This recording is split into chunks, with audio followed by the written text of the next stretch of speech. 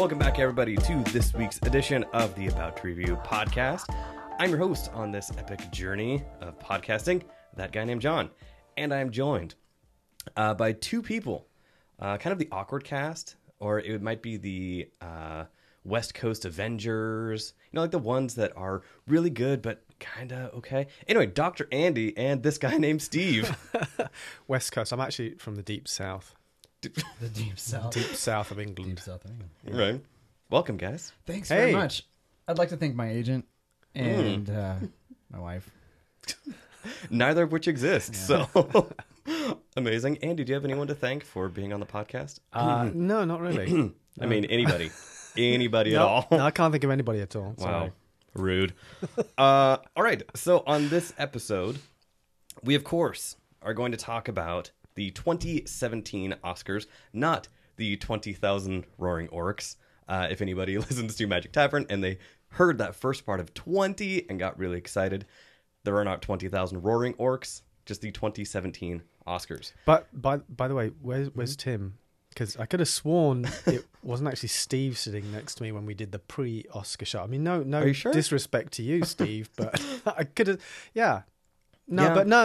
I mean, if I'm wrong, I'm wrong. I'm always prepared to admit that. Well, considering you never listen to the episodes, I could have just cut Steve in the episode. Like, cut out Tim entirely and then just like dubbed in Steve's answers Right. to things. Okay, Which I would never do. I sure hope that Tim isn't listening to this episode. No, Tim actually, what is the word I'm looking for? Listens to it? Supports the podcast that he is on every now and then. So, yeah. Whatever. Of course, shout out to Tim Hall, People's Critic, who was here last week as Dr. Andy and I, of course, gosh. Thank you. Talking about the Oscars. So we'll get to that. That will be at the end of the show. We're already in prime shape here. We We're are. throwing shade like crazy. Tip-top shape. Ow. But yeah, first thing first, I wanted to thank the sponsor for this episode of the About to Review podcast. The sponsor is, of course, American Music, located at 4405 Fremont Avenue in Fremont, Seattle. And I'm reminded of them because I happened to look down at my little mixing board thing, and I saw this amazing 1/4-inch to 1/8-inch adapter. And Steve, I mean, tell me about this piece of amazing machinery. I needed it in order to hook into your system here. And well, I have headphones that have a 1/8-inch jack. Yes. And I needed a 1/4-inch jack. I went in there. I said, "Do you have this adapter?" Now, if you go into Radio Shack, they always Oh, gosh. almost have what you need. Yeah. They go, "Oh, well, you need a 16th to a 4th jack," and you go, "No, No. that won't work." No. But they always try to give you. But American they can Music, give you... Radio Shack could give you 3 different adapters that would eventually get you to where you want it to go. It's just a Frankenstein type thing. Right. But I can hear myself loud and clear. Sorry, I can hear you as well. And, no, darn but it, it's that's fantastic. faulty. It's working It's well. faulty. But American Music is fantastic. You go in there, the guys know what they're talking about, and they are very, they listen to you and they know what you want, and they help you get it. I went in with my friend Carrie, who's a drummer. She's learning how to drum, and she was looking for. She is a drummer. She's learning how to play the guitar. Which, granted, I guess could happen. But yes. Yeah, and she was looking for a specific symbol, and they were extremely helpful, and she got the symbol she needed. Nice. Ooh, did she get the ride that she was looking for? You don't know what I'm talking about, do you? Was it purple? Was it purple on top? It was purple. Oh, there we She go. got the big purple. Oh, Right. that's Yeah, nice. yeah. Okay. The look on Steve's face just then when he actually had to answer a question about recording or like music equipment. Just I was actually running it through my innuendo device. Oh. Yeah, And, yeah. This is a family show, and Steve. it made my brain fizzle for a second. But in all seriousness, that's a great store. I love going in there. yeah, really cool place. So definitely check them out. And yeah, thank you guys for supporting the show and being a American sponsor. Music. Yeah, that would be great if you had not interrupted me. You want to do it again? And go. American Music. 4405 Fremont Avenue. Cool. So the other thing that I wanted to do right off the top of the show is theme song. Yeah, still no theme song. There's a new review on iTunes. It is a 5-star review by L. Panini. I'm not sure if that is a name or something on a menu. The El Panini. Either way, delicious. Right. The subject is, if I could listen to just one podcast, ... but I don't. I listen to a lot, smiley face. This Guy Named John reviews an awesome variety of geekdom, from game jams and VR studios to the latest films and TV shows. I love it. I can feel my plug coming. I know he's gonna give me a nice call out here. I just know it. Nope. First, thank you, El Panini. There is a slight correction. It is not this guy named John. It is that guy named John. See, and he this meant guy, to compliment this me, guy named but Steve. he just screwed up the name. That happens all the time. Yeah. You know what? I'll take the compliment. Thank you, El Panini. Yeah. Andy, did you hear anything in there? I'm not certain I did. I'm very not perceptive. certain I did. Hmm. Yeah, it reads between the lines. It's true. So thank you, El Panini. But yes, the VR Studios, that was an episode that, of course, this guy named Steve was on when we went to Inverse Studios at CoMotion Labs. It's logical. So, yeah, thank you. If you want to leave a review, which I would love that, you go to iTunes, leave a 5-star rating. It will be read aloud in the review section of the podcast, which ends with theme song. I was actually thinking about theme songs. So, Oh, wow. But yeah, I You don't can know. I use don't your really know what you're looking for. So. Beatboxing skills, you show. Oh, gosh. No, I'm not going to do that on air. I'm sorry. We gotta wipe I the only mics I get off. Yeah. paid for that. Oh, right. Okay, so now that that is out of the way, moving on to the next section. So there was an awesome film festival that happened this past weekend. If you're listening to this on Wednesday, which that is when the episode drops, so why would you wait and not listen to it on Wednesday? So the weekend of the 24th and 25th in Vancouver, there's another film festival that I was graciously invited to by Lillian Sue, the assistant publicist for the Crazy Eights Film Festival. I unfortunately could not go this weekend, but she really helped me out and provided some screening links for some of the films that were shown at this huge showcase that happened on Saturday night. I say huge because I was watching the Twitter feed and the hashtag Crazy Eights Film, where they had the screening at the center, which probably has an RE. I'm looking at you, Dr. Andy. It has like Probably got a 17... U in it as well. That would just be weird. 1,700 people in attendance for this festival. That's gigantic. So really, really cool, really impressive. But yeah, since I could not go, we were able to, I say we, because this guy named Steve and I were able to watch 3 of the films that premiered this weekend. And what makes this festival unique? So this festival has some very interesting things about it in that, unlike other film festivals like Andy and I have covered, there are no prizes, for best cinematography, best direction. What this is really a platform for filmmakers to have a chance to make a film in 8 days, shown in front of studio kind of professionals, from all ranks. What are they given? Are there themes? What are they given beforehand? Nope. So what they do, which again is another difference, is you have to submit a 5-minute video to this committee. This year there were 216 entries for just a 5-minute pitch. From then, 60 semifinalists are chosen to do an in-person pitch to industry professionals. From there, then it goes down to 12 finalists, workshop their script, and eventually 6 winners are chosen. They're given $1,000 for production, $1,000 and a production package provided by sponsors in the local production community up there to make a film in 8 days. That is pretty awesome because then if you have a great idea, what do you have to lose? You do a 5-minute pitch video of like, hey, this is what I want to happen. These are character developments, and just send it off, and you could eventually get money to then make the film. Granted, you only have 3 days to film it and then 5 days to post and do all of the processing. But that in and of itself is incredible. Do you have to be Canadian to enter? This, unlike the Vancouver Short Film Festival, this one is not that specific. This is international, I believe. I would have to check with Lillian about that. But yeah, so Steve, of the 3 that you saw, how about you just pick one of them to start off and tell us about it? I think my favorite of 3 was Cypher. Cypher, which is about...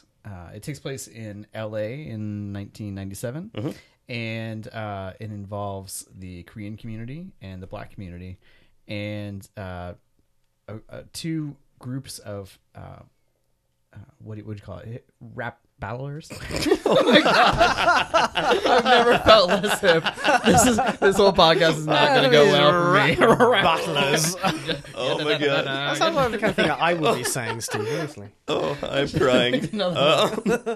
So first, let me apologize to the listeners who might have been listening to this on a I might higher actually have to volume. break out my break beats. And like that. That was both amazing. They're both slam poets, Okay. and they do rap battles. Yes. Okay, That was amazing. this is the kind of entertainment I provide. All right, so this is in the wake of the riots that happened in 1992. And one thing that I was recently reminded of when I was watching the OJ documentaries is that a African American teenager was killed by a Korean grocery store owner in and around that time. The young girl was trying to buy some orange juice, Right. and there was an altercation of some kind. And as she walked away, the Korean store owner shot her in the back of the head, and that added to the tension at the time, for sure. on top of the Rodney King beating and so forth. So that is what precipitates a lot of the tension between the Korean group and the African American group there. Yep. Is that fair to say? So it culminates in them having a battle, and it's pretty. It gets pretty intense, not in a confrontational way necessarily, but a pretty emotional way. And I think that one had the biggest impact on me. But all three of these movies are shot really well. I mean, Yeah. they're beautiful. They sound good. They're written well. I was really impressed with these folks were able to do in 8 days. Yeah, absolutely. So yeah, Cypher it was an interesting take. I still cannot get over your initial description of that. The hip hop music. Viewers, just imagine a big bag of just all-purpose white flour. So anyway, but yeah, it was. How it was can I good. get any more white than a British guy that's sitting next to me? I mean, that's some deep lily white roots. Only I half of resent that. Only half though. So yeah, Cypher was really cool. I liked it. I liked it kind of had the do the right thing type of vibe. I was going to say, does that sound like something, a slight part of Do the Right Thing? Mm-hmm. But it was it was different. It was different. Yeah, it was definitely different. I was interested in this one. I mean, mainly because when I was first sent the synopsis of these three, I was like, all right, I was interested to see what kind of take they were going to do with this, what kind of angle they were going to do. So yeah, I definitely liked that one. The performances were good. In the emotional crux of it, in the Cypher that they were having, and you see that each of the characters really start to get emotional, and their whole purpose is like, okay, I'm here to win this particular Cypher. The way that they go about doing it and what they have to realize about themselves and about the other person gets to be really interesting. And the DJ is incredible in that as well. Spoiler alert, there is no DJ. The MC. Okay, there we go. Wow. Amazing.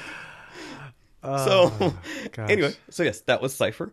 That was actually a Whistler Film Festival award-winning director, Lawrence Lalame. At the beginning, he's on a microphone in a studio. Okay. That's not an MC. That's not a DJ. If he was... Oh, there's the DJ. There you go. Yeah. So In a the radio the station. radio host was a DJ. Yes, he was a radio DJ. But are you talking about him? He was the host of the Cypher? Are you talking about that actor or the two people in the battle? No. The actor who was the host of the rap battle. Gotcha. At the beginning of the movie, he's in a studio. Yeah, right? he has a radio show on... That's what I meant by DJ. Gotcha. Yeah. Man, nice cover. It was on, I think I think we're getting slightly off topic here. 106. Yeah. So cool. All right, moving on from Cypher. So yeah, that was definitely well done. Yeah. I like the raw emotion Yeah. that you saw in the actors. One of the ones that spoke to me, which might not be a surprise to you, Steve, is called The Prince. So The Prince is about the struggles of this young girl and her uncle as they're trying to understand a situation that happens on a public bus, on just a public transportation bus, where the three of them, it is the uncle and then his young niece and nephew, just kind of hanging out. Just he is taking them to school. They get a call from, or the uncle gets a call from his dad, and this actor, his name is Amir, which of course, definition is Prince.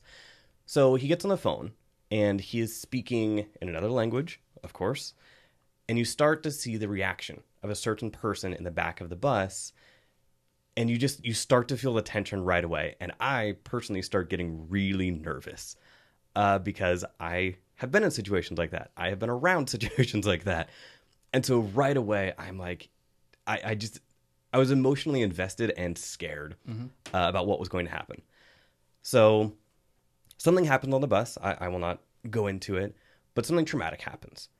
And so then this little girl and the nephew, who are both really good, start asking questions like you do there. Like, why did he say that? What is going on? They're just trying to understand what just happened. And you start to see how that ripple starts to affect the uncle's life, the niece's life, and the choices that Amir, who is an actor, which was kind of funny, in this film has to then make choices in his own life, in his own film career. Mm-hmm. So yeah, it was just this one, again, it was very real. Mm-hmm. It was very authentic, and it spoke to me the most. Yeah. So I think the real challenge with this one is how do you make it not an after-school special? Yeah. Because the question they're asking right off the bat is discrimination bad? Of course. No, I'm saying it's a very obvious setup in a sense. But they handle it really well. Mm-hmm. And all of the performances felt very real. The reactions felt real with the kids. It's hard to get kids acting very genuinely. I found some great kids for this.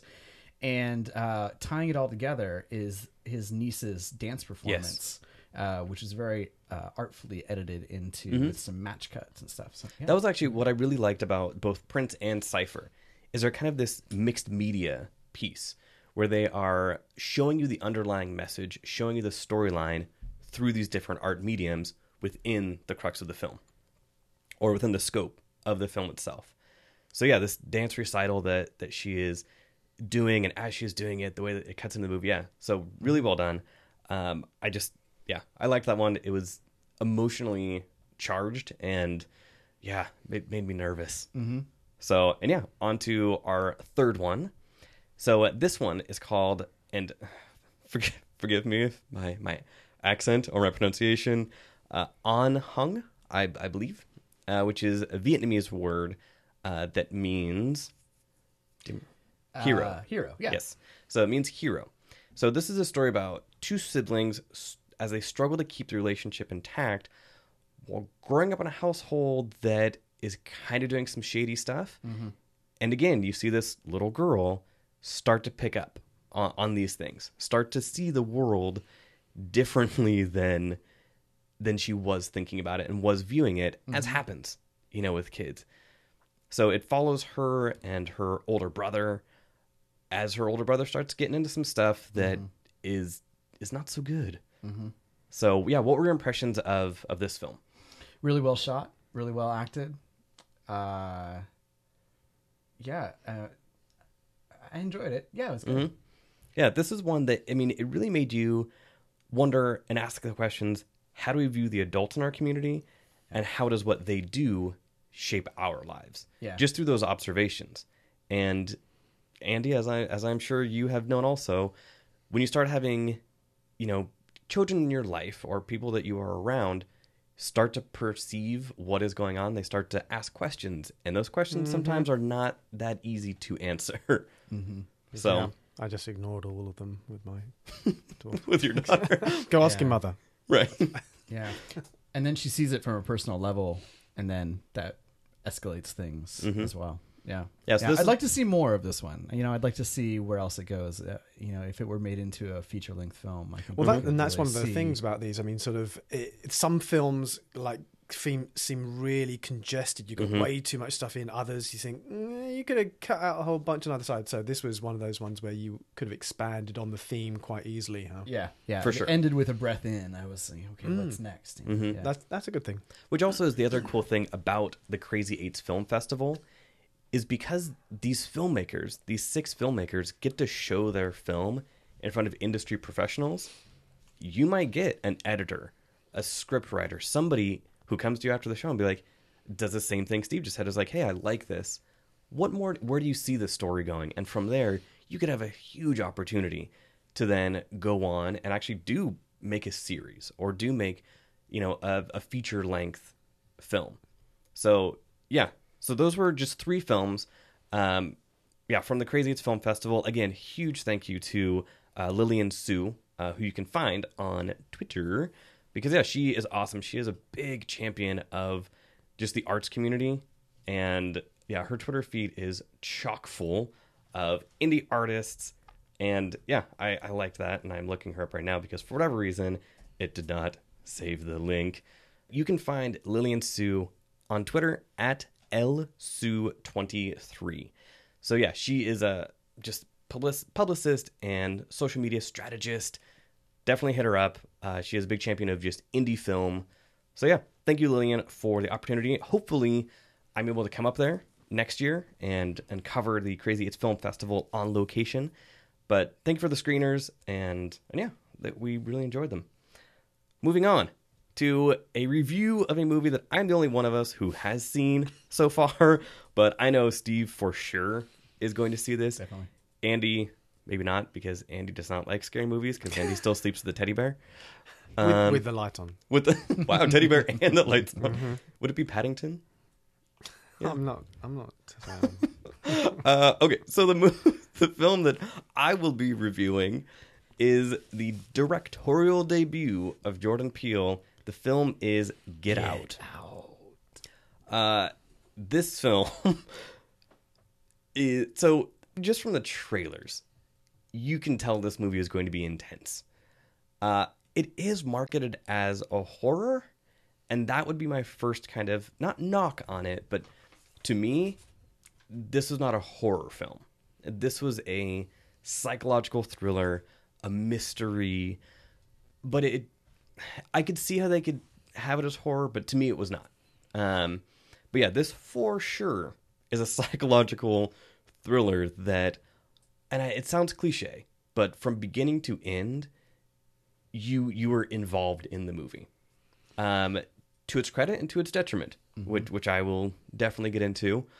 The other day, you described it in a really good movie meets movie type of way. Do you remember the 2 movies that you Yes. smashed together to describe it? So this is basically, and I think I got this from, I think I saw something like this on another review. But it is Guess Who's Coming to Dinner meets The Stepford Wives. Aha. So you have this character going into, I think, like upstate New York-ish. They keep talking about in any time in the movies, and they're like, oh, are you going up? Are you coming up from the city this weekend? I immediately think of upstate New York for whatever reason. But so he is going upstate to meet his parents or meet his girlfriend's parents. And one of the things you have to understand with this movie is Jordan Peele is known for his comedy. Like, he was a writer, even going back to like Mad TV back in the day. Like, he is a comedic writer. He wrote one of Andy's favorite movies last year that we talked about on an early episode of the podcast called Keanu. Oh, yeah. That was good. I remember that one. You didn't like it. No, I liked Oh, it. you did? Yeah, Oh, okay. I it's thought you were being... Okay. Yeah. It had a cat in it, It did. What's not to like? But so he is known for his comedy. That's pretty good, yeah. So with this, there are comedic elements throughout the entire movie, which to me sometimes felt out of place. They But worked. were they to release attention? Like, Yes, but to me it was dumbass. like it made me question, okay, what kind of movie are you really wanting to do? So that was kind of weird for me. Like, there were really intense moments, And then one of the character, he would call the comedian Lil Ray Howery, who played Rod Williams in this movie, who's a TSA agent. He is amazing. Super funny guy, both in this movie and outside, like in his stand-up routines, in the stuff that he has done. But yeah, there would be a tense moment, and then there'd be a phone call, and Rod would be kind of joking around, and it was just kind of weird. To put it in context of this one actually is legitimate, a really good, one of Andy's favorite movies of last year, Green Room. Mm-hmm. It was tension from beginning to end. Like, it was really that there were not those moments of, oh, we need to put a joke in here to break the tension. Mm-hmm. Why? Like, if you're going to do a movie like this, just ratchet it up. Like, just give us that tension. So the comedic moments... Well, no, I mean, the reason why you put in comic relief is to disarm people, and then you ratchet up the tension again. And sometimes it happens really fast after you do the joke. Yeah. Yeah. It's kind of like, oh, I'm at ease again. Oh my gosh! Yeah. Good point. And that did happen one of the times. Other times, the jokes were all funny. That was not the problem, but that was the thing, is like, it was a funny movie. Did it overshadow the thriller aspect? No, it was a creepy, creepy movie. There was some fantastic imagery in this film. There's a part of the movie where he goes to a place called the Sunken Place. So kind of the upside down-ish type of thing. That imagery in those scenes was fantastic. Like, it made you physically feel claustrophobic. Like, it was incredible. Mm-hmm. So it definitely had those really, really high tension moments intercut with some jokes. One of my favorite things, though, is it was not even necessarily like a fourth wall breaking thing. One of the tropes in scary movies, black guy dies first. Within the first 5 minutes of this movie, you see an actor, let me pull up his name, Lakeith Stanfield. He's the main guy. No, that would be Daniel Kaluuya. But yeah, you see Lakeith's character, Andrew, walking down a sidewalk, and he is already kind of just like, man, I shouldn't be in this neighborhood. Like, he's just kind of doing that, and a car starts pulling up beside him. It kind of drives past, and then it turns around. His reaction is the real reaction that we always, when we're watching these films, do. And so he was like, yeah, I gotta get out of here. And so he just turns around and starts walking away. That in and of itself, like, that recognition of being like, yeah, that is what you should do. Like, if something weird is happening, being like, I wonder what that was. No, you get gone. Like, just, no. So that was really cool. It's very self-referential. So he didn't get killed. Obviously, he's out. He did the opposite thing of what you'd expect. That sounds like a spoiler alert. Yeah, I cannot go into that. Oh, I haven't seen it. Some interesting things happen to him. Okay. I think the point was that he doesn't get killed in the first 5 minutes of the film. That, because again, he recognizes that's good. This is a situation that is not okay. Yeah. So that was really smart. Like, that was just smart filmmaking. And there were quite a few moments in this where Jordan Peele, this is a very ambitious directorial debut. He wrote Keanu. He starred in Keanu. It was in that kind of same world of Key and Peele. It felt like a long sketch. Doing something like this was different. So, super ambitious, and it worked. Like, it really did work. The performance that Daniel Kaluuya gives as Chris Washington, you see part of it in the trailer and in some of the posters where he's sitting in a chair, and the mother, who is played by, what is her name? Catherine Keener, who you recognize from other stuff. You see him in the chair, and he's like, why can't I move? Like, what? And that moment in the film, I have gone off before on the podcast about how amazing Viola Davis's snot crying is. This has a moment, not snot crying, but where tears are streaming down his face, and the camera just sits there. Like, it was palpable. Like, that was absolutely just incredible filmmaking, a brave choice for Jordan Peele to just be like, okay, I trust you guys. This is what we're going to do. Mm-hmm. So, I had a few problems with the movie. It is far from perfect. Stephen Root is in it, which was a big surprise. He was not in any of the trailers. So when he shows up, almost like a Christopher Walken type of thing where you see him when you're not expecting him and you're like, whoa, wait a minute. So Does Christopher Walken actually pop up? no, thank goodness. Okay. Stephen Root was that surprise where it was like, it is hard not to see him like we know him in so many other roles. Stephen Root has played Southern bigots before pretty well. Yeah. I don't know if he's that in this, but if he has any kind of role like that where he's sort of the more morally indignant bigot, then Yeah. I mean, his character was interesting. His character did not quite make sense some of the times. He's not going to tell us, basically. Yeah. No. Because this is a movie, right off the bat, this is going to be, and already has been, a very divisive movie. This is a movie that is going to make people uncomfortable. And when I say make people feel uncomfortable, make a certain percentage of people watching this film uncomfortable. And I am 100% okay with that. Mainly because all too often, and we have talked about this, maybe not on here, I know that Andy and I have talked about it and other times, every now and then when people go to the movies, they should feel uncomfortable. Art should make you feel uncomfortable sometimes. So this is going to make people uncomfortable, and just let it happen. Yeah. I was just going to say, from Key and Peele's sketches, I know they can do this type of feeling really well, the tension, and they're big fans, clearly, of thrillers and horror movies. One of my favorite sketches that's like that riffs on Gus from Breaking Bad, the owner of the chicken restaurant, who's very calm and doesn't really do anything scary, but because he's so powerful and so violent in other situations, it's when he's extremely calm that you are freaked out the most. Is that the scene in the warehouse? Yeah, in the warehouse, there's one guy who's being held hostage by this Gus-type character, and Gus comes in and he sets down a paper bag on the table, opens it up, and the other guy's freaking out. What is that, a juice box? You're bringing out an apple? Oh my God. Right. Because He thinks he's going to get killed. Takes up the straw of the juice box, and he was like, no. Don't kill me with that. Yeah. So So, I mean, yeah, he gets it. I mean, this film, again, it kind of goes back to that thing where I struggled with trying to figure out what this is. But for what it was, if you wanted to do a psychological thriller with some comedic elements, it worked.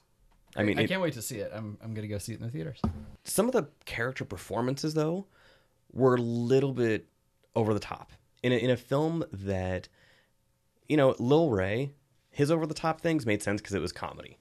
The brother that you get introduced to in this movie, played by Caleb Landry Jones, who I did not really recognize from anything, but he looks like Macaulay Culkin, like the 20 years out of Home Alone. Macaulay Culkin looks real rough. His character was interesting because he was one of the only ones that had one speed, and that speed was just creepy. Like, there were no character reveals like, oh, he actually used to be this. Like, he was just straight creep factor the entire movie, where in the rest of the movie most of the characters have something else that they do. But yeah, the performances were all really good. The people that you see in the trailer that are kind of deadpanned expressions, they have to do that a few times in this film, and yet again, Jordan Peele trusts them enough to hold the camera on them and let those moments happen, and you see the tears start to well up as they are so desperately trying to break out of this sunken place. So yeah, the tension was great. It succeeded in what it was going for. To the rating system, if this is your first time listening to this podcast, there's a fantastic rating system on this podcast, and this rating system applies to to feature films. It applies to video games. Doesn't apply to anything, really. It applies to life. So there are three choices. Wait, can we review the reviewing system? Oh, brilliant Yeah. idea. I've never thought of doing that. Yeah, actually, you did on an early episode. Did I give it an ugly, didn't I? I disagree. So the three choices that you have for reviewing a thing are good, bad, and ugly. Pretty self-explanatory, but a good movie can range from anything from It was a solid good to Not I love this self-explanatory, movie. That's the point. A bad movie, as I just keep talking over that. A bad movie, you know, you do not regret sitting in the theater. You might recommend it to a friend if you know they like that sort of thing. Ugly, you would not recommend. So, to Get Out, the 2017 movie by Jordan Peele, who wrote and directed it. This is definitely a good. This was good. I came out of the theater wanting a little bit more from a few of the moments. But my quibbles with this movie are few and far between. But a commendable first effort in directing them. For sure. And again, I will be very interested to see what his next directorial thing is going to be. Is he going to go back to his roots of comedy or do another passion project like this? I think a musical. He could do it. They did, the Les Mis skit on Key and Peele. I will show it to you, Andy, after. It is amazing. So I would say music. Well, I like musicals, but so yeah, Get Out by Jordan Peele gets a good from me, the only person who has seen it yet. Steve, once you see it, let me know. Okay. So, all right, We can splice Steve into this episode once he's seen it. that would take editing. Although the editing is done by Vexing Media, who does the audio editing services. They are awesome. But yeah. So next on the agenda is the highly anticipated section of the Oscars. Now, as we talked about on the last episode, when it was Dr. Andy, People's Critic, and I, Andy has a party every year at his place.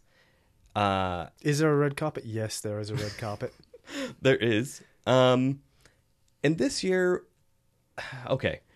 She has been a guest on the show before, way back on, early episode, Comedic Timing. Our good friend Lynn. Something is wrong with your rating system, I'm just going to say, Dr. Andy, because for 3 years in a row, Lynn has won this contest. It has to be said that I will be rejiggering the scoring for the next party now that Lynn has won 3 times in a row, because I think she's worked something out. She's worked out the X factor and somehow is machinating to win every year. She can't be beaten. I mean, it is, and each year people are close. It is not like she runs away with it. And when you say people, which people are you talking about? Nobody in particular. Oh, I know who's always close. Me.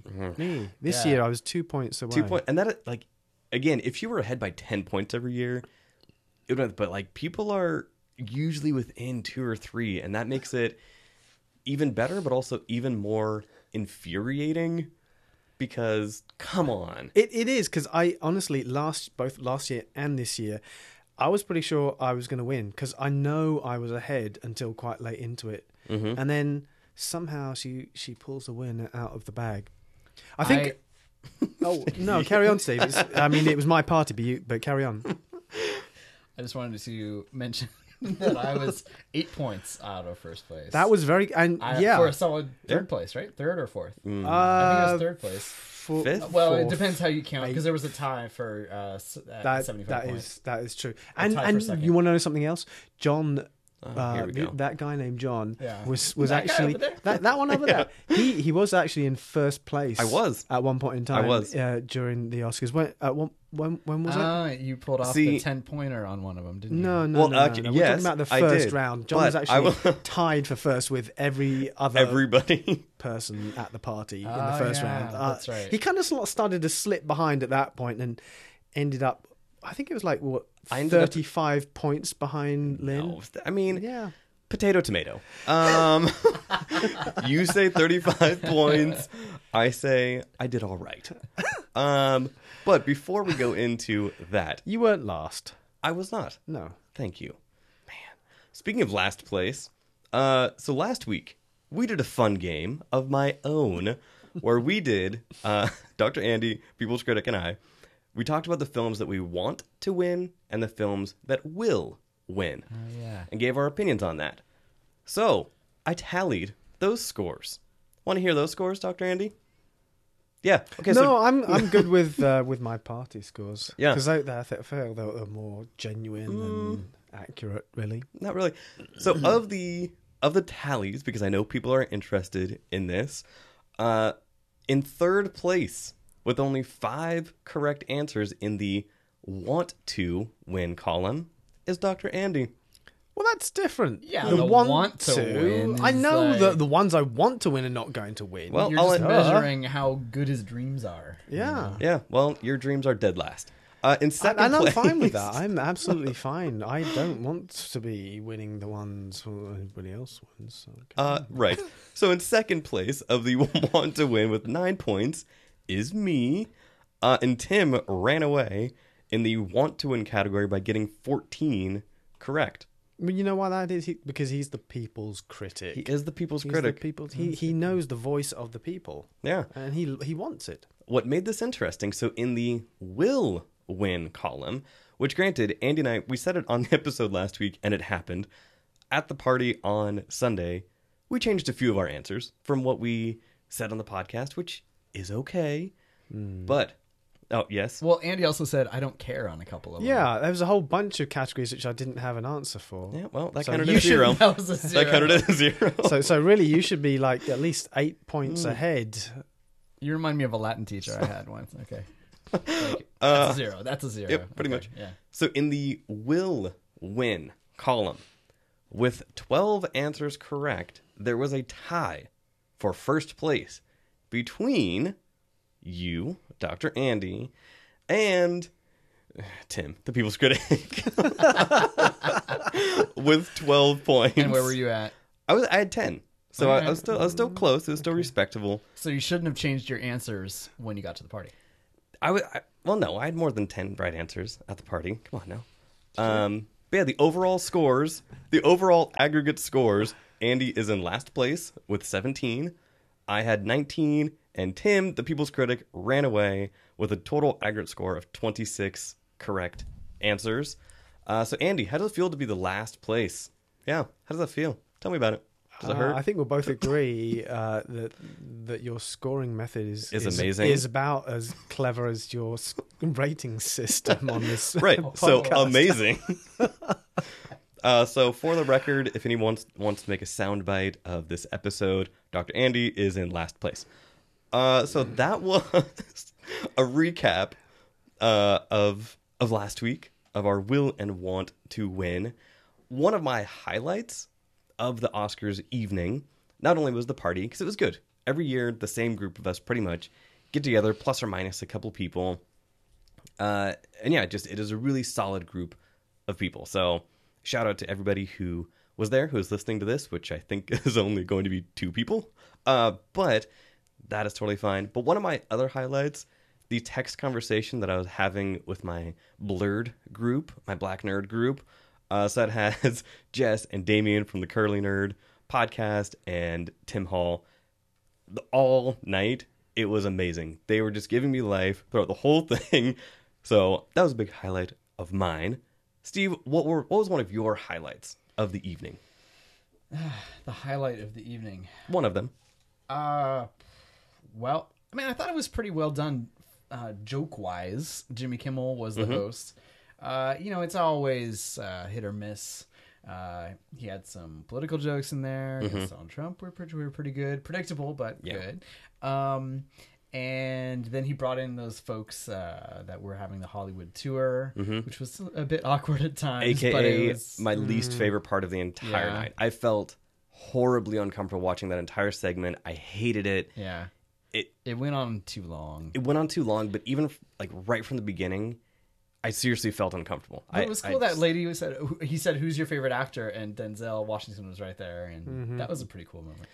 Yeah. I think, the biggest problem with that, I thought it was a fun idea. I think the worst part of it was, for me, was, sort of like realizing again the whole technological, and I'm going to sound like a grumpy old man here, but but the whole okay, so you're at the Oscars, which you weren't expecting to, and you've got all these stars, and you've got to look at it through a camera. And you've got to take video, The selfie or stick. things like that, the selfie stick and stuff like that. I mean, honestly, honestly, enjoy the experience with your eyes without a screen or a camera in between you and the thing that you're you are Because videoing. I get it. Like, I totally understand, like, oh my gosh, this is happening. But at one point, Kimmel even mentioned that. He was like, you realize we're on TV, right? Yeah. He was like, you don't need that. Yeah. They're like, we want to remember this moment. Well, you have the Academy Awards you can watch all Yeah, the time. with Yeah. HD cameras and all of that. It just, I do not understand why they did that. I really, really hope they never do that again. Yeah. I hated the feeling that it was like, hey, all of you rich, successful, amazing people, here are some of the pores down front. I don't, Like, I don't think they presented it that No, way. I don't think so. Yeah. I think it was genuinely an amazing experience for the people who went in there. Should it have been that amazing of an experience? Yeah, well, that's up to Because they were on a Hollywood bus looking for stars, and then all of a sudden And they here have were all the stars. Yeah. Yeah, I hated it. And I definitely think there were some plants on that bus. I think there were some people, because there were a couple people that were completely nonplussed about it. But they were watching it on their stupid phones. No, there was the guy in the green. His name was Neil. He was wearing a green jacket and a backpack. He seemed out of it, though. Like, completely out of it. I think he wasn't surprised because he is just brain dead in that part of the I don't know what was wrong with him, but he wasn't impressed by anything. I mean, if you were prepped beforehand and you come in, you would probably do an overreaction I think rather so. than an underreaction. Yeah. This might just be one of my favorite movies. Tim Meadows, Undercover Brother. Dave Chappelle plays a character called Conspiracy Brother. That is one of my nicknames with my family. This might be one of my Conspiracy Brother moments, but Jimmy Kimmel, he was one of the only people that referred to him by name. He was like, go ahead, Neil. And he said his name. They had name tags on. But again, why was he the only one? No, they all had name tags on. No, why was he the only one that Kimmel specifically said Neil? I don't know, maybe because he Conspiracy. shot the president, Kennedy, or something. I don't know. It's a C-O-N Spiracy. Oh, God. That's an Living Let's Color talk reference. about some of the surprises or the good things about the wins, or the why did they win? I had Sure. another fun moment. Fine. Yeah. Let's go No, back no, to no, that. no, but it's related to what you're saying. No. Moana was a fantastic performance. I thought the song from Moana was really good. No, that And it was performance. cool to see her doing it. Yeah. And I liked that it had the extra little prologue from Lin-Manuel Miranda, who that guy cannot. Oh, I was about to say he cannot lose these days, but he did lose. Actually lose. But like he is going to keep going, and yeah, he is going to end up, I think, with a few Oscars at the end of his career. And it was a surprise to me because I had that one down as winning against what the odds said, which was that City of Stars won. City of Stars ended up winning, but I kind of went with my gut that they'd be swept away by the very inspirational, sweeping Disney song. I was wrong. So that was a big surprise for me. Yeah. Dr. Andy, or what were some of your surprises, some snubs? Well, I in the last episode, I passed over a couple of things because I hadn't seen any of them. But I also did mention that I was going to try and catch a couple of the short programs. So I did see all of the live action short films and the animated short films. I was. When I saw the animated short films, it was a bit of a turnaround from the last time I'd seen all of them. These were really not very appropriate for kids for the most part. Really, only the actual eventual winner, which is Piper, would really work for for younger kids. The others were sort of like varying, a teen might like that, there was a couple which really only adults would enjoy. But there were some really great animation amongst them. Piper was probably the most fun, but I really enjoyed Blind Vaisha. Not everybody's cup of tea. What was it? It was kind of knowing technology today, I wouldn't swear it was done by hand, but it looked like it was like a wood cut hand animated thing from Canada, I believe. Okay. And it was Home of the Crazy Eights Film Festival. Indeed. Interesting sort of like concept. This girl, Blind Vaisha, she's called Blind Vaisha. She's born with one eye that can only see the past and one eye that can only see the future. which can cause complications in your life, little as bit. you can imagine. You cannot see your parents are either little babies or doddering old people, and Wow. you know it's Huh. it was really interesting, and I think it could easily have, you know, in any other year have, you know, grabbed someone's attention, but you know, fair play. Piper was really good. And Piper, speaking of just from the technological aspect of it, the CGI Brilliant. that they're able to do these Oh days, my gosh. I mean, the tiniest grains of sand And looked. feathers. I mean, it just it continues to blow me away, which is why, I mean, the best visuals, or what was the official category? visual effects. Visual effects. yeah. For Jungle Book. Jungle Book. Yeah. Yeah. I mean, again, you can hear Andy and I talk about that on an episode way back when. It is insane these days to truly see what they're capable of. All the musculature and Yeah. the hair. And Individual hairs blowing in the wind. Yeah. So, and that they did just announce that they're doing a Lion King, which based off of Jungle Book and what they're able to do with Piper, it is going to look incredible. I have to say, I didn't see this coming. Them redoing 90s animated movies as live action. They're doing Beauty and the Beast now. It's I mean, it could work. It could work, I suppose, but I almost wish they would put more effort into doing new properties. New stuff. Well, I mean, it is one of the things where Disney, it is a no-lose situation. They own the property. Yeah. They own it outright. Yeah. They can do whatever they want with it, and so far they have not had a miss. So it will be kind of interesting as it goes on. Yeah. You know, you need to start pumping in some new blood so that 30 years from now you can redo it. But yeah, how often are they going to go back to the well? Yeah. I mean, yeah, Beauty and the Beast looks amazing. Cinderella was incredible. Jungle Book was incredible. They'll do the Home on the Range live action remake. wow. And Was that an actual Disney one, or was it was that? an actual Disney Okay. one in the... I get that one confused because it was in the 90s where like there were 2 or 3 different animation companies doing stuff. If they do a Rescuers live action, that would be amazing. Or the Rescuers Down Under for all of our Australian listeners. Yeah.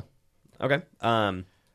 Yeah, some of my surprises, even though I'm really happy it won and I called it winning a month ago or months ago, Fantastic Beasts winning costume design was awesome. Like it was really well deserved. I was worried that La La Land was going to win that because it was La La Land.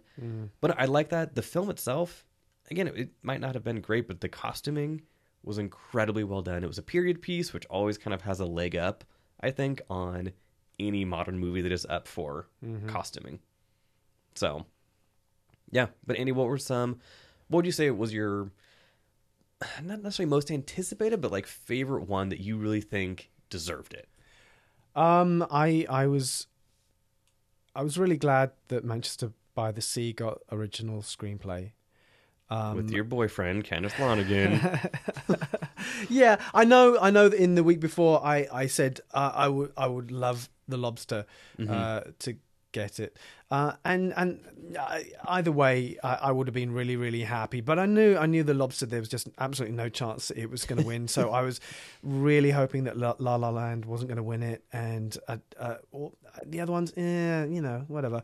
But Manchester by the Sea, it gets something which it richly deserved, and of course, I would say the only one that it richly deserved. well, no. I mean, sort of. I know there's controversy regarding Casey Affleck right now, but if we exclude that, which I know can be difficult to do, I thought he deserved the best actor. But I was happier that they won original screenplay because it wasn't clearly they were not going to be getting best picture. So Fair enough. It beat 20th Century Women. Have you seen 20th Century Women? I have not. Sorry. I've heard it's good. Yeah. I mean, I heard that too. That was one that just snuck past. Like I remember getting a press invite for it. Did not really look that interesting. By the time I started hearing that it was getting a lot of buzz, I'd missed the press screening, and it was not really something that I was like, oh yeah, I should go and pick that one up. But speaking of screenplay, really, like, I want to put this in the show notes because I think it is incredible. I found this. They actually released it a while ago, and now it's started getting some more press, I guess. On IndieWire.com, they have available a whole bunch of the screenplays for free that you can download. incredible. Anybody who has any interest in filmmaking or wants to get into it, wants to do something like Crazy Eights Film Festival, wants to do a 24-hour film festival, getting a screenplay for free and an award-winning screenplay and really being able to read it, look through it, and then watch the movie and be like, okay, what did they take out? How did they work this in? Is incredible. Maybe we could act out Fences in another episode of About to Review. You're going to have to be Viola Davis, so. Done. But yeah, I will put that link in the show notes. The article came out back in December. And yeah, you can download. Let me just roll through. Captain Fantastic, Girl on the Train, Hail Caesar, Zootopia, Nocturnal Animals, like so many. Sing Street, they have the screenplay for that, which again is a total snub for me. I really wanted that to win something or get nominated. At least a nomination. I mean, you could have taken one of the La La Land Yes. original songs out. How did that that should be against the rules. Why? You're stacking the deck. It is like Disney, like the best animated when 3 out of the 5 are Disney? Yeah. I got the impression that you were surprised that Silence did not win for cinematography. That one, while we were at the Oscar party, Steve heard a lot of me going, ugh. Because La La Land, like, I get it. I talked about it on the episode. I don't think you do get it, John. Because if you got it, you wouldn't be going every 5 minutes. I gave it a good. It was a good movie. Is it because you like musicals so much that you didn't like it, or because you perceive it to be way too white or safe or something? All of those. Honestly, all of those. As a musical, it failed. Because when you come out of a musical, you should remember the music that was in it and not have to go listen to the soundtrack just to get a reminder. With this, again, like when you put on the soundtrack, you're like, oh yeah, there was this song. Outside of that, it is forgettable. So that was part of it. It was super safe. I mean, just #basic. Like it was a love letter to Hollywood. Bleh. So I gave it a good. You didn't find it moving at all. I did. I said I liked the ending a lot. I liked that it was not the typical, especially love letter to Hollywood. Not your typical Hollywood ending. Yeah. I really appreciated that.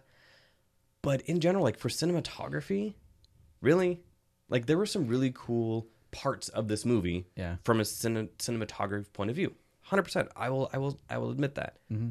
What they were able to do in Silence, and or recreate. Lion. I haven't seen Lion, but I mean, just the trailers from Lion, it looks incredible. The scenery from, I mean, I'm guessing they were on location in India and Australia. Yeah. So just that one again. That was one that totally surprised me. Yeah. I do not understand that. Like, what were they looking for? Because if they're looking for technical aspects, Martin Scorsese and his team were able to recreate historical Japan and make you feel like you were there in a way that not since Akira Kurosawa has someone been able to do. So yeah, but I'll give the Academy Awards this. La La Land did not sweep like everyone. Yes. You know, that's always the narrative going into the Academy Awards is this movie's going to sweep. They thought that was going to be true with The Revenant. And, you know, I think it comes on the heels of Titanic doing so well and Lord of the Rings Max doing so well. Yeah, I mean, Mad Max got a lot of production awards, but it didn't win any of the top 5. Okay, fair enough. What I mean? Yeah. So maybe it's just an easy thing to say, like, oh, La La Land is just going to sweep. And it's... you know, it's a prediction that you can make and then be surprised later. I don't know. But also, I also think that one of the reasons for that, people kind of forget the Oscars is the last award show.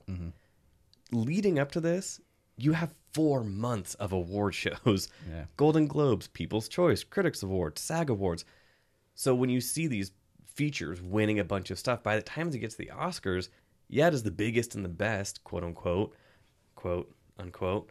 But it just, you kind of get that awards fatigue. Yeah. So if the only thing you watch is the Oscars, sure. Yeah. But those of us who maybe see a little bit more or read about it a little bit more, there are so many award shows by the time the Oscars come up. Yeah. So So, go ahead, Andy. No, I was just going to go back to the films actually. The what? Is that what you're talking about? Yeah, no, I just wanted to put a plug in for the live action short films. Oh yeah, the one that won, Sing. Mm-hmm. It was a cute short film, and with a message and an anti-authority message, which I thought was timely, let's say. The other short film there, which I thought could have won, and I would have been really happy if it had won, was Time Code, which is a Spanish short film.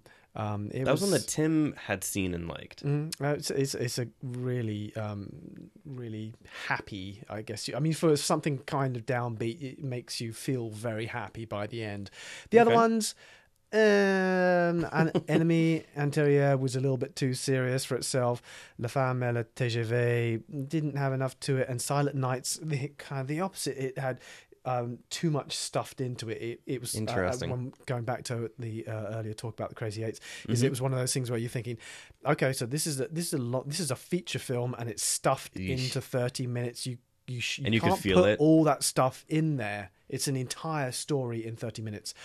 So it wouldn't have got my vote. So. That is unfortunate. I mean, when you do a short film, there's a way to do it where it is just enough. Where it gives you just enough. It gives you beginning, middle, and end. Or even a beginning and middle, and makes you longing for a little bit more. But when it gives you beginning, middle, and end that you know was compressed, and as you were watching it, like it sounds like with this one, you knew while you were watching it that it felt claustrophobic. Yeah, it was too much. Way too much stuff.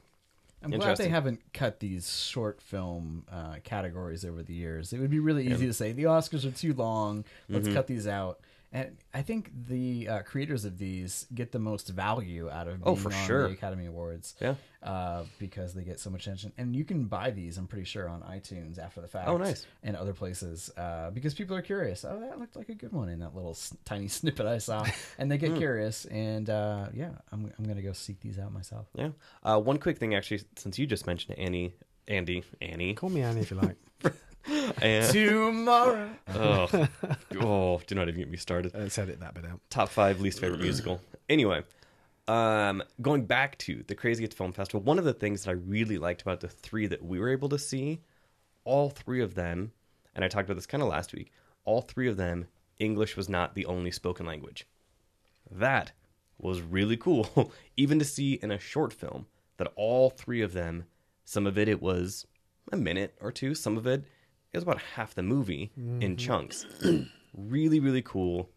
I like it when they do that, and I think that a lot of the foreign directors and filmmakers do it more often, and American directors you want to know what was crazy here? All because I saw the animated ones first and then the live action.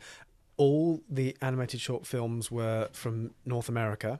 I mean, some I think were originally made in French from Canada, and all of the live action short films were made in Europe. Interesting. Yeah. Of the live action shorts, were they, I mean, obviously some of the titles were not in English, but was it a mix or was it all? No, they were all in non-English languages. There was some English spoken in Silent Nights because it had a character who didn't speak Danish. It was set in Denmark. Yeah, Pepper. Yeah, Pepper. But all the other movies were French, Danish, Hungarian, and Spanish. Nice. Yeah, it is something that American filmmakers, I get it. It is a hurdle. You do not trust your audience, but just give it to us. Trust us. We can handle it. John gets it. John gets it. Yeah. It just really frustrates me, especially when you look at historic movies that are taking place in a country of origin where English either was not spoken or was barely spoken, and your whole movie is in English. Yeah. And my big knock on Silence was that this takes place in historical Japan. This is not ancient Japan. This is historical Japan, 1600s. And Andrew Garfield, the whole thing, a lot of it is in English. And at one point, Andrew Garfield says something along the lines of, "Oh, you speak Portuguese too." But he says it in English. And I was like, wait, are we supposed to believe that you were speaking Portuguese this whole... What? Like, it makes no sense. Leave that part out or do it in a different language. Like, it makes the audience feel dumb. That would have been quite the feat to get Andrew Garfield to learn That would be Portuguese incredible. and sound like a native. He could just watch City of God Yeah. over and over. Have you guys seen on Netflix? They have a 20 Years Later documentary about it. Mm-mm. Yeah, check it out. It's good. Let's talk about Best Picture for a minute. Obviously, there was the mistake that happened. I don't What? think there's much. There was a mistake? I don't think there's actually have much to missed say that. about it. Honestly, I mean, he gave him the wrong envelope, and they handled it as graciously as they could. You know, Warren Beatty, you know, he rolled with it. Jimmy Kimmel came in, and the producer for La La Land was very gracious. And once he realized, I mean, there was a moment of shock where he kind of stepped back, and he's like, "Are you kidding me?"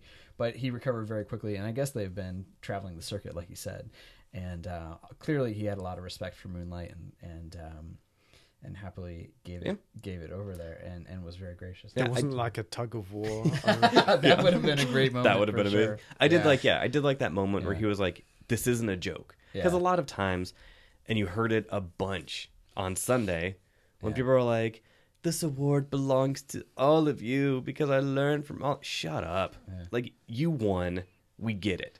But my Looking at favorite you, moment, Emma Stone. Whatever. my favorite moment at the party was when they announced La La Land. The reaction from John, and my internal dialogue for John was, the Academy is full of all these white men, and they don't care about black people or gay issues or anything like that. And it was a Schrodinger's cat moment, right? Because La La Land hadn't won. The Yeah. Academy actually had voted for Moonlight, and then the award was given to the actual winner. And John's internal monologue must have flipped to Yeah. the Academy is Yeah. very progressive. Yeah, they're and yeah. It's really It's the same, diverse. like, It's a nothing's diversity. It's amazing. What was funny about that is I had positioned myself in the room Dear. near a table. And I told everyone there, I was like, if La La Land wins Best Picture, I am flipping this table. Only partially joking. So it wins. I legitimately get upset. And I was like, whatever. I did not even want to hear the speech. So I went. Legitimately get upset. I went in to get my coat in a different room, and then I started hearing all of this stuff going on. I was like, what is going on? I come back out there and I was like, what is going on? Yeah. Just like a lot of people did. We had a friend of ours who she updated her Facebook status. She was like, I turned it off. And then she had turned the channel and then started getting alerts from Facebook being like, wait, what? So I came back in the room right as kind of it started unraveling and just started going crazy. I got very, very excited about that. I will tell everybody, and I have told everybody, go This see is Moonlight the most important movie. of our generation. And again, and Andy, I respect that you do not think it is that important. I do not think it is. And I totally understand that, but this is still a movie that people need to see. Once again, tell us why. The reason why is Again? And yeah, I was like, listen to the 5 episodes where I've talked about it. The story that it tells is challenging. The way it tells it is challenging. When you have 3 different actors in 3 different points of his life, and you have to go along with it. You have to be absorbed. You have to connect with each of these 3 actors, and you do. And it tells a story that unfortunately never gets told. And Which story? so that of the LGBTQ, and you can add any extra letters that you want to. In every region, they have a different one. It tells a story that is so integral to our gay and lesbian and trans community that this is okay. That what you go through as a child, what people say to you, it hurts. But there can come a time where it is okay.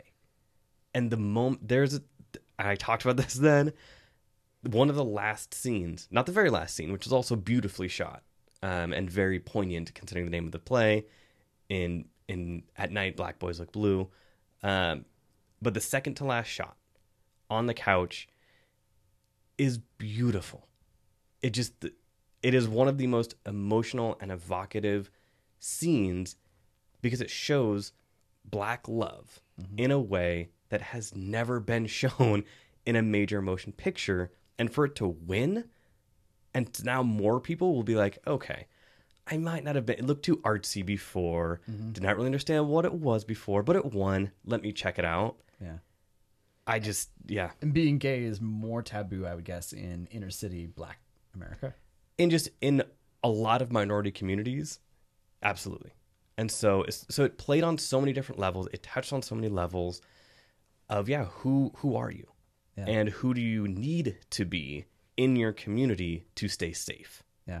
So, it so deserved that win. I hope people listening to this, and I hope people who watched the Academy Awards are now going to give it a shot. I know that locally, Cinerama is playing it again. I am sure most major markets in the U.S. are going to be re-releasing it. Yeah. Go It's see an excellent movie. Yeah. It didn't totally land with me, but it's an excellent movie. No, it is a good movie. But it doesn't speak to any of my experience as we've laid out from the battle rappers. I would like to do a battle rap now. Are we? Is this rapping? Am I rapping? Am I rapping now? A hip to the hip hop, and I don't stop. But yeah, so that was just a really great moment, I think, for the African American community, for the gay and lesbian community, for the indie filmmaking community. We talked about Crazy Eights on this, and Andy and I have covered indie film festivals before. We're going to be covering another one this coming week. This movie is the most independent movie to ever win Best Picture. The budget of this was like, I think, $1.2 million. Like, the budget was tiny. What they had to do.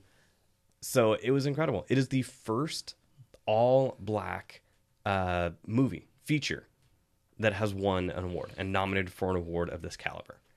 And none of them were slaves. None of them were maids. Like, Well, that is an important point. it Yeah, seriously That an is. important point. Yeah.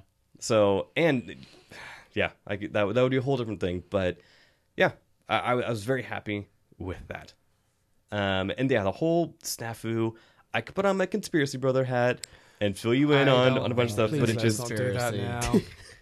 now. Maybe for the patrons. right. Yeah. But yeah, so that was kind of it. Do you guys have any other kind of final thoughts with the Oscars?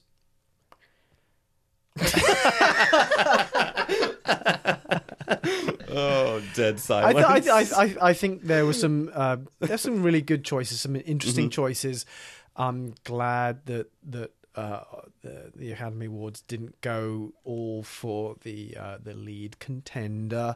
Obviously, nobody's ever going to be completely happy with what happens, but you know, it was a decent showing, I think. Yeah. In my party betting here, my voting for what I thought was going to win, a lot of the time I went with what the odds said, which was La La Land in a lot of the categories. But I said to myself, you know what? Sometimes they split the director and the picture. Yeah. And so I said, best director is probably going to be Barry Jenkins' Moonlight. And best picture is probably going to be La La Land. And so I split it the wrong way. Yep. And that happened to me in sound editing and mixing as well. Yep. I said the exact opposite of what it actually was, which is Arrival won sound editing and Hacksaw Ridge won sound mixing. And I had it backwards. Yeah. Are there any of Next these year. Are there any of these movies that you are now excited to see that you missed? Well, there's a lot of documentaries that got nominated that I haven't seen yet. I Am Not Your Negro and Life Animated and 13th. All I haven't seen yet. So those are definitely on my list. I love documentaries. Cool. Andy? Yeah, some of the documentary shorts I'd definitely like to see, and I should see Hacksaw Ridge. I'm going to say it now. I should see Hacksaw Ridge. I like war movies. I do like war movies. And so yeah, I'm going to go and see Hacksaw Ridge somehow. Okay. And you say Mel Gibson's a good director. You like Apocalypto and Braveheart. Yeah, I think all of us can and have agreed. Yeah. You talk about separating the art from the artist. Yeah. Mel Gibson is a great director and a terrible human being. Yeah. Casey Affleck. I've not seen Manchester by the Sea. I hear his performance is great. He is still a bad person. So You know, back in the old days, Oh, here we go. they didn't know what artists did that was bad for the most part. Leonardo da Vinci and Michelangelo. I was like, how and, far back in What did he do wrong? I was like, Jeez how far back? Louise. Back in the Renaissance when I was a child. Like, what? Yeah, but my point is, these days Cave paintings were not done by innocents, John. I Yeah. guess not. Yeah, it's really tough to separate the art from the artist because we hear about everybody's picadillos these days. Yeah. And I'm just saying, there's a lot of artists that their art comes from pain and being messed up, and they probably did some bad things that we have no idea. And also, this is about. a family show. Can you please stop mentioning your picadillo? That is very inappropriate. But yeah, so the movie that of the winners, the movie that I want to see the most, it's kind of tough. The Salesman definitely sounds really interesting. I'm glad that won. I think that had a good message as far as the person who accepted the award. And we almost forgot, and I would be completely remiss if we did not talk about Oh my gosh, Suicide yeah. Squad. How could we forget that? Oh, I my believe God. I did name that You for did. makeup and hairstyling. You really did, I did, and yeah. that is crazy. I'm bringing up because there have been a bunch of articles about that, as you can imagine. But here's just a little list for you. Andy, how many awards has The Shining won? Probably 0, Psycho, maybe 0. It's a Wonderful Life, Not many. 0. Stand by Me, Less than 1. Stand by Me. 0. Requiem for a Dream, It wasn't 2, or was it? I think it won 0. 1. Oh, really? Nope. Oh, okay. Shawshank Redemption, Yeah. 0. Fight Club, 0. The list goes on. Suicide Squad has now won an Academy Award. What the hell is wrong with the world? Yeah. Like, Well, the Croc looked pretty amazing, I gotta Okay, say. come- And Harley Quinn, I liked that take on Harley Quinn. I know she looks different than Paul Dini's Harley Quinn, Yeah. and she didn't have the same voice, which I really miss. But Well, of course. yeah. I mean, I don't think the know. makeup was that great in Fight Club, so Ah. but But it people just, famously made fun of the Joker's tattoos being way too Yeah. literal, saying disturbed or Yeah. broken or something. Disturbed. Like damage. Yeah. And ha ha ha being on his neck and everything, and the grill. the thing with me is like, I mean, I picked a man called, is it Ove. Ovi? Ovi or Ove. Ove? Mainly because old age makeup is very, very hard to do. That being said, Star Trek Beyond, when you look at the actual creature designs and what they're able to do with practical effects, because guess what? Croc was a bunch of CGI, and it was a croc. Oh, good pull. So with that, like, I just do not understand that. But Tim, you called it. All of us know, they're going to be putting out a Blu-ray this week that says Oscar-winning Suicide Squad. Oh, the Enchantress looked good too. No, she did not. Oh. Was that all CGI? She didn't look that I mean, good, there's I some felt. CGI smoke going on, but you didn't like her makeup? No, looked like Aaliyah on the Rock the Boat video, or Queen of the Damned. I have no idea what you're talking about. Shocking.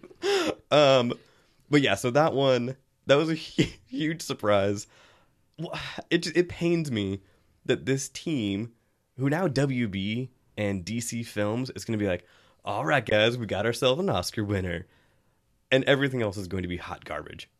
So I just am real worried about that. But we could not have not mentioned Suicide Squad, Oscar-winning Suicide Squad. Yeah. Incredible. Chalk it out. Put it on the box. Yeah.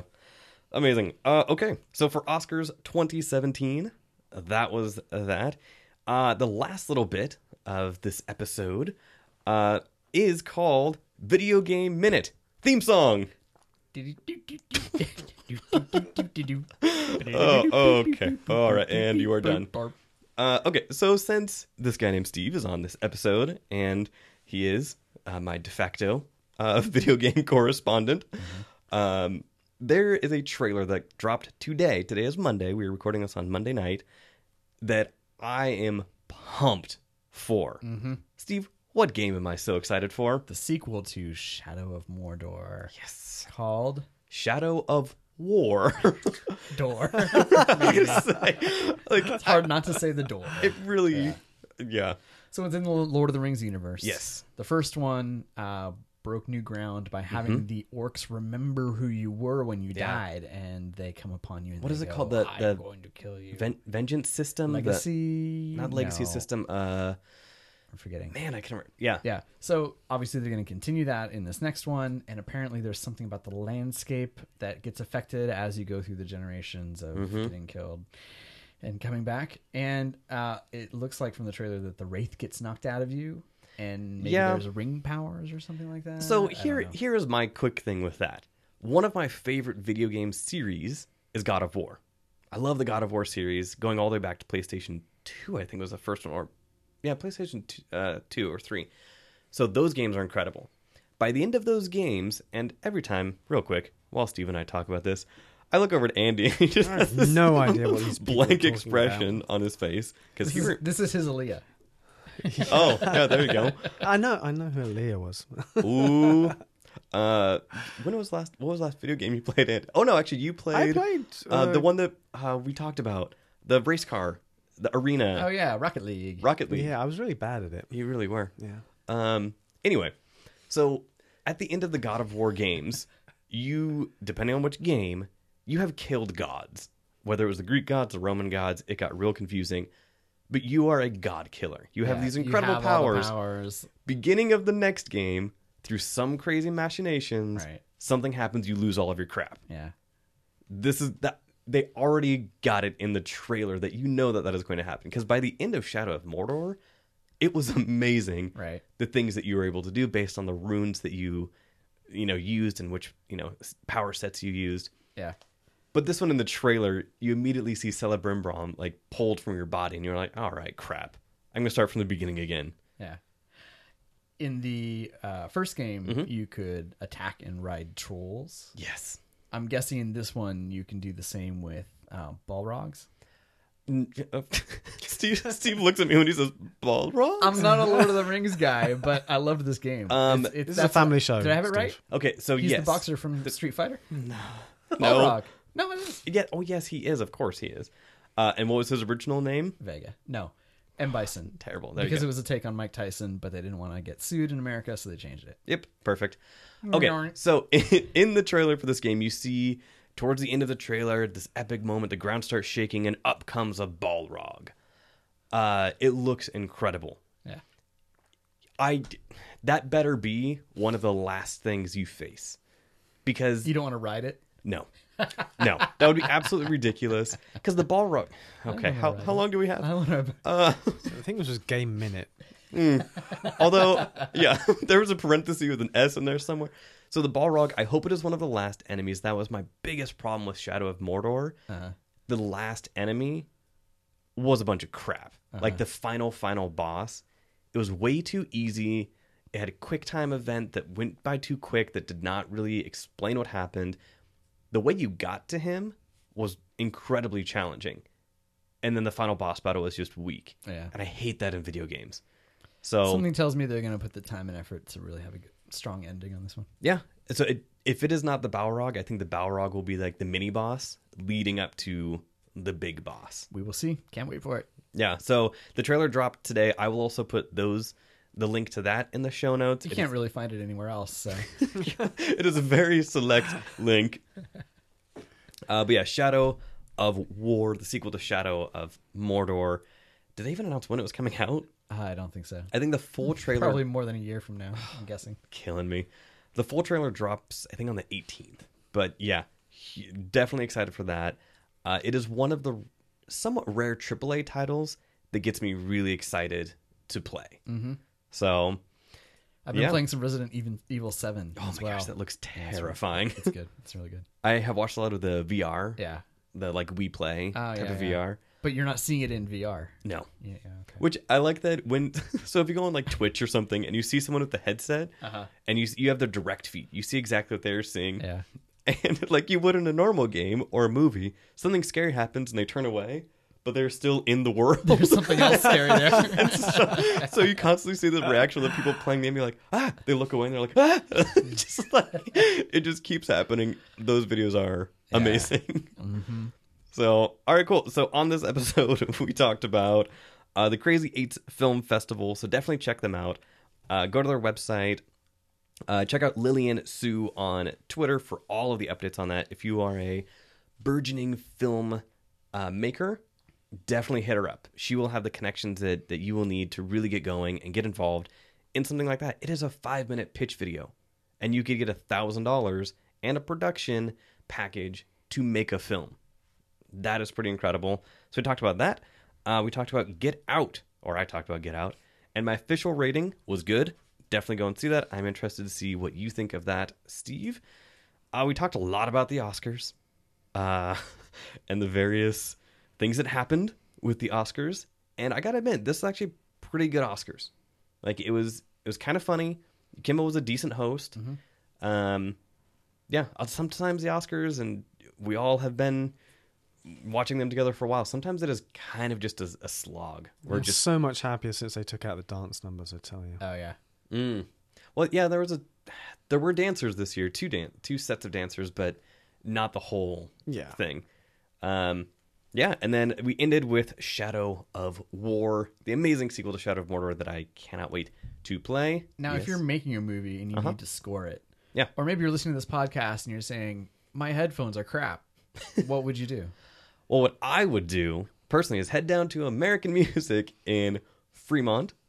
Because, again, you can go in there and say, I need this thing, whether it's a pair of headphones. And they will have headphones that range from very reasonable for a good set of studio headphones at $50 to a lot more than that. I went in there recently, just look at some more mics, just to kind of see, when I start to upgrade those. Not even joking, you can buy one microphone for $1,800. Oh my gosh. And even that, and Andy and I have talked about that, for like a radio broadcast quality microphone, reasonable. $1,800 is actually a steal.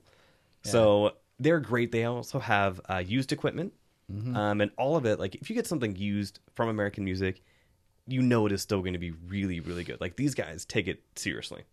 So, yeah, this episode has been brought to you, of course, by American Music. Unlike the Oscars, and unlike Ferris Bueller's Day Off, there is no surprise ending. This is the ending of the episode. You can follow the podcast on Facebook, Twitter, and Instagram at About to Review. You can go to the website, aboutreview.com, and stream the episodes there. Those always have much more in-depth notes on them. You can check it out on Stitcher. If you go on iTunes and give a review, you will get a shout-out. So that is where you can find me. Steve, where can people find you? On Instagram at StandInside, on Twitter at SteveBlog, or at my website, standinsidemedia.com. Excellent. And Andy, if people have 2 African swallows and they tie a coconut together with a message on them, is that the best way to get a hold of you? It probably is, yes. Okay, fair enough. All right, so for this episode, I have been your host, that guy named John, and I have been joined by this guy named Steve and Dr. Andy. And we will see you next time. This has been an About to Review production. Thank you to Vexing Media, who provides audio editing services. They are a graphic design, website design, and digital media company. You can find them at their website, vexingmedia.com, or on Facebook and Twitter at Vexing Media.